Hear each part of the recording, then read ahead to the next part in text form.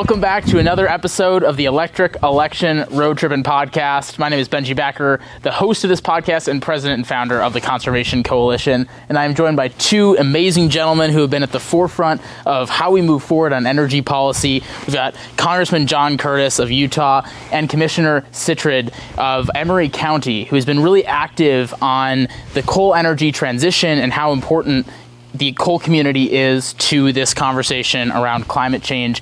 Commissioner, can you tell us where we're at and why this project is so important? We're at the San Rafael Energy Research Center above Orangeville, Utah in Emery County. This is important not only to Emery County, but I believe to the state and the country and really the world. Emery County has for 100 years relied upon coal production for our economy, and since the early 70s we've relied upon the power stations that have been built in our county that have been producing electricity. As we get closer to the end of life of the power stations and with changes that are coming with climate change and other problems, we're looking for ways to keep Emery County an energy producing county and help keep the country in affordable and reliable power. And so the power stations here in Emery County work as base load and kind of take the cushion out of the on and off production of solar and wind power. So this facility is going to research all types of energy, but the first portion of it that is going online as we speak will research coal and different types of fuels, wood, moss, whatever type of fuel someone would like to test. We will test in this machine, and it will allow us to document the BTUs that we get and going in and the emissions that come out, so that we can help learn how to get the most energy out of a fuel with cutting the emissions as much as possible. So a lot of people feel like the coal industry in the United States, especially people who don't know of the coal industry or have been and visited the coal industry, they see it as the enemy. You guys have been on the forward-looking end of trying to make, climate change and clean energy and technology a priority. Why has your work been so forward-looking, and why is it important for this message to be seen by people across the country that feel like climate change is a big priority and that coal is the enemy? Well, I need to represent my constituents here in Emery County by building this facility and doing research that will hopefully prolong the life of the power units here in the county and maintain our jobs here in the county. But it's also as important for the state and the country and the world. The testing and the experiments that we will do here will benefit everyone. And so coal is kind of a dirty word to a lot of people, but the coal generation that happens today is so much cleaner than it was 10 years ago. And with the Coal First initiatives and other research that's going on right now, coal generating power will be so much cleaner down the road than it is even today. So we're just trying to help run the experiments and help everyone learn how to continue to have a base load using coal as a fuel, but to clean up the emissions. Well, and Congressman, you're super active on climate change, and you've taken such a proactive stance of our ability as Americans to start fighting climate change. It'll be very controversial for people to know that you're working with the coal industry. Why is that so important and impactful as we look towards the solutions to fighting this issue? Well, I think, first of all, it's really important to step back and see what we're trying to accomplish. Coal is not bad. Carbon in the air is bad, right? And so if we step back and say, look, let's really fight what the true enemy is, there is a place for coal, and I think people need to stop and realize that some of our greatest gains on carbon reduction in the air actually have been through fossil fuels. And if you eliminate fossil fuels from the equation, we would have not made the vast improvements that we've made over time. And I get to see this county from the perspective of somebody who sees the hardworking men and women who for decades have sacrificed sometimes their health and their careers to produce energy for the rest of the country so they can turn a switch and be at 70 degrees. And right now, I think it's so cool what's happening here because these same men and women have the potential of transitioning to this next generation. And these county commissioners are leading that effort. I haven't seen anything like this anywhere around the United States. Well, and they're leading it from this level of leaning on technology and innovation to know that there is going to be a different future for coal, and it's not going to be the way that it was decades ago. But they're trying to figure out a way to keep these communities thriving, keep people employed, and also improve the environment at the same time. What do you think we lose by not taking these communities into consideration? Well, we hurt some of the best working men and women in the country, whose backs we've rested on while the rest of the country has prospered. And it doesn't need to be that way. And this is a great example of why it doesn't need to be this way. Who would have ever guessed that here in Emery County with 10,000 people, we would lead the country in innovation? That is really exciting to me. And one of the reasons we've asked you to travel down here is to show off really the innovation that's happening right here in Emery County. Well, and Commissioner, I mean, you've worked in this industry and you know the importance of it to this community. It employs a large chunk of the people who live in this area. It obviously powers, endless people's lives. And so as you're looking towards the solution to climate change and the environment, why can this facility specifically be a part of that solution, and why should people be paying attention? Well, like we said a few minutes ago, this is is going to research broad energy. It's not just going to research coal. So while part of this center is researching coal, trying to produce a clean base load power with fewer emissions, there's also research that will be done here to take that coal and make liquids from it, to pull the pitch from it and be able to make carbon fiber, which will be used for cars and airplanes, and heaven knows how much stuff will be made out of carbon fiber in the future. And the rest of the facility is going to research so many other things. We're going to do hydrogen research here. We're going to, this building behind us will eventually be a molten salt thorium research center, researching how to have safe nuclear power. And so we will try to develop a salt that will work for molten salt power generation, and try to help prove the theories so that the molten salt technology can help become part of the base load for power. The country is looking enthusiastically towards solar panels and wind, and they're good, but they're only efficient when the sun's out or the wind's blowing. And so they need a base load power to take care of the ups and downs of when the sun goes down and the wind quits blowing. And so this center will help prove the technologies that will help us to burn coal and keep the coal burning cleaner, and also to bring on a new generation of nuclear. Well, I think one of the things that's frustrating from a climate activist point of view is that climate activists are largely not focused on actually reducing emissions. It's about kind of talking about the problem, but then ignoring the types of solutions that are here. And as we talked about in the car on the way here, these issues are more nuanced than just coal equals bad and wind equals good. You have to be able to work with all sorts of different communities to solve this problem, and we still use coal right now. So why not try to reduce emissions and reduce the environmental impact on coal? In Congress, what has been the problem of trying to solve that within your own party and within the opposing party? What have been some of the problems with trying to create that argument and actually improve the environment instead of just talking about it? I believe the problem is extremism on both sides. So on the one side, you have these ideas that take your head off to fix the headache.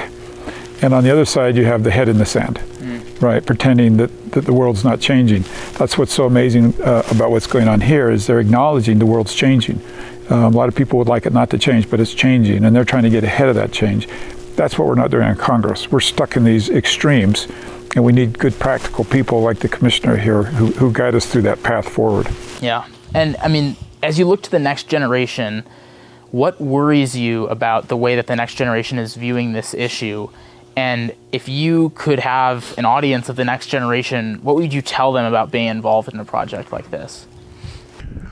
Well, there's just so many people in the country right now that have jumped on the bandwagon to kill coal, and they haven't come to the realization that they have to have that base load. And as much as they're going to dislike learning that fact, they're going to have a base load. And with a lot of people, coal is a dirty word, and with a lot of other people, nuclear is a dirty word.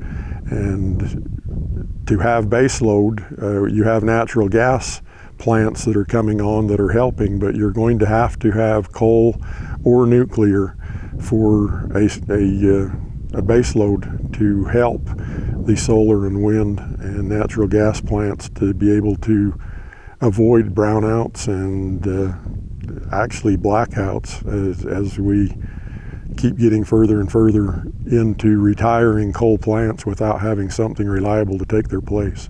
When you know that it's some sort of transition, whatever that may be, is happening, it's coming, but you're focused on boosting this community into that next generation of energy development, whatever that may be, and you're trying to throw everything at the wall to try and stand up for the community in a super proactive way.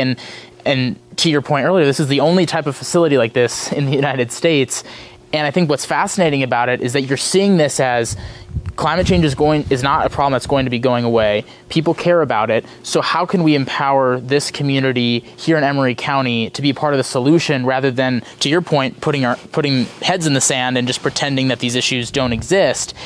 And I think that that's where that nuance comes into this conversation that's missing. As a conservative legislator in Congress, what do you wish that, to your point, this polarizing conversation of climate, what do you wish both sides would do differently, including some of these efforts, and how do you feel like you can be a major voice on this? Well, if I had a magic wand, I'd bring them all here to Emery County, and I'd show them what's going on, and I'd show them how through hard work and innovation and good ideas and good old American ingenuity, we can beat this problem. And I'd really like them to see the dynamics of this county. I'd like them to see how many men and women have sacrificed for their comfort and for their prosperity, and how these same good men and women are trying to leap ahead into the future and continue to solve that for them. And I regret that sometimes my colleagues and others will villainize the very people who have done the very most for them, and also the people that have the answers to help us move forward. Well, and I think we live in a world where climate change is being completely oversimplified to the point where people don't realize in California that they're using the power from right here from a coal plant in Utah. So say that again. Like, folks, you may think you're clean and everything's no problem, but what's going on right here is going into homes at California at night to keep those lights on. And that base load, to your point, is an important part of the equation, and where climate change activists often fall short is completely forgetting about that and not accepting nuclear or carbon capture or some of the important technologies that are going to help us move forward. That's not part of their equation at all, because it's oversimplified. It's saying, well, if we just had solar and wind only, we would be able to solve this problem. Well, no, it's not that simple. And if it was that simple, we would be there by now. And of course, the technology is going to improve. We're going to get better policy. We're going to get better, innovation. And we're hopefully going to be able to scale the work of clean energy. But we're just not there yet. And these communities are still such an important part of the equation. And so, as it pertains to climate change, do you feel like, Commissioner, there is a missing link that is going to cause a lot of problems in the United States when it comes to energy development and how we move forward as we're looking at climate change so seriously, and it's such a big priority for so many people? Do you think that missing this part of the equation is going to cause bigger problems down the road?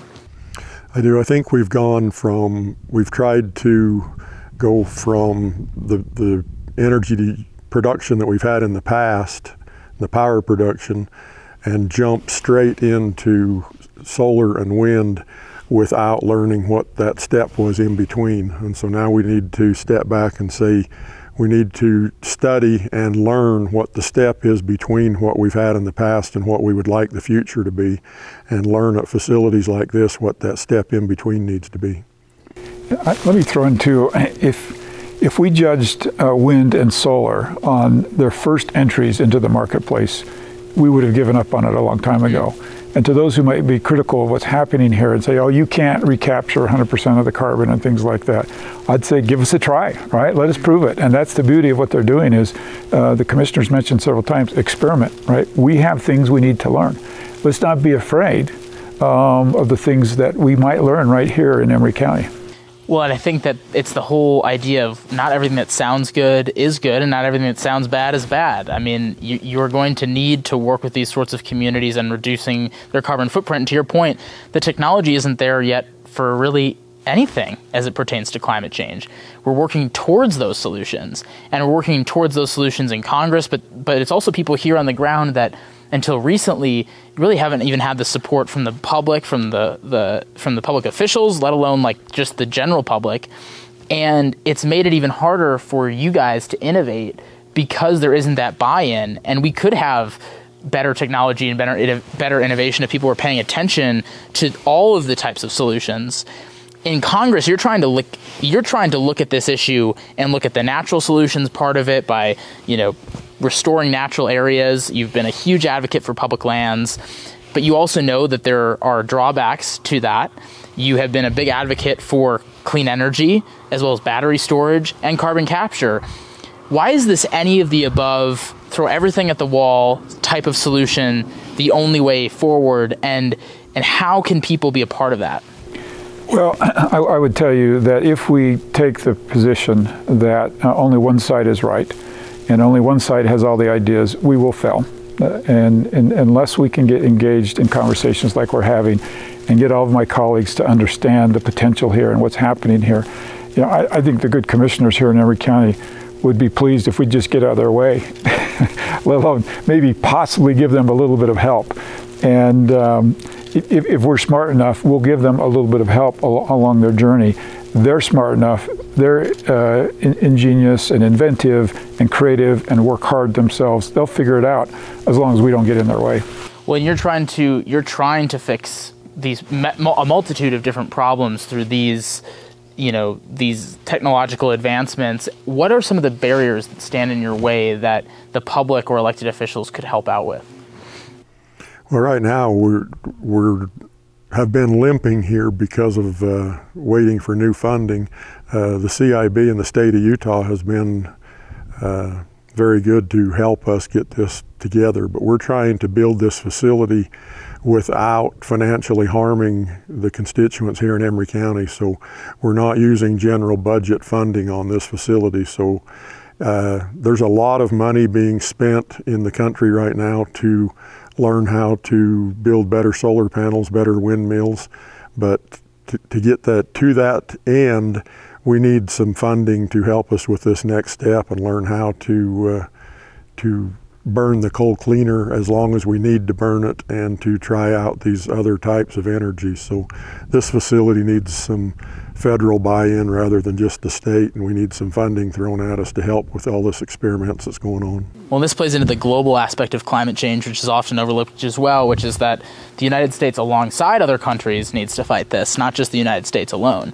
And you have a country in China that is building many, many new coal plants every single year, and if we could figure out a way to either burn coal cleaner or find alternative ways to use the coal for all sorts of different things, we could be able to export those technologies to other countries, obviously help us economically, but also help the global problem of climate change and actually focus on reducing emissions.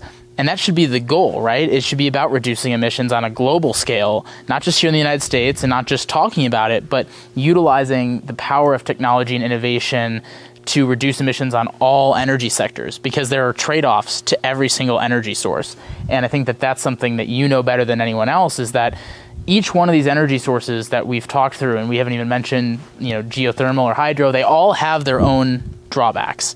And we have to realize that and figure out how to lower those drawbacks on each energy source, and also keep communities that are vulnerable, not just this one, but communities across the country and across the globe that are low income, have everyone be a part of that process. For both of you, as kind of a wrap-up question, how can the nation start to buy into these sorts of solutions and be a part of this project here? And what would you tell them if you had an opportunity to reach them about how they can make a true impact on scaling something like this? I would come back to this concept of you've got to get off the extreme sides. You've got to be thoughtful.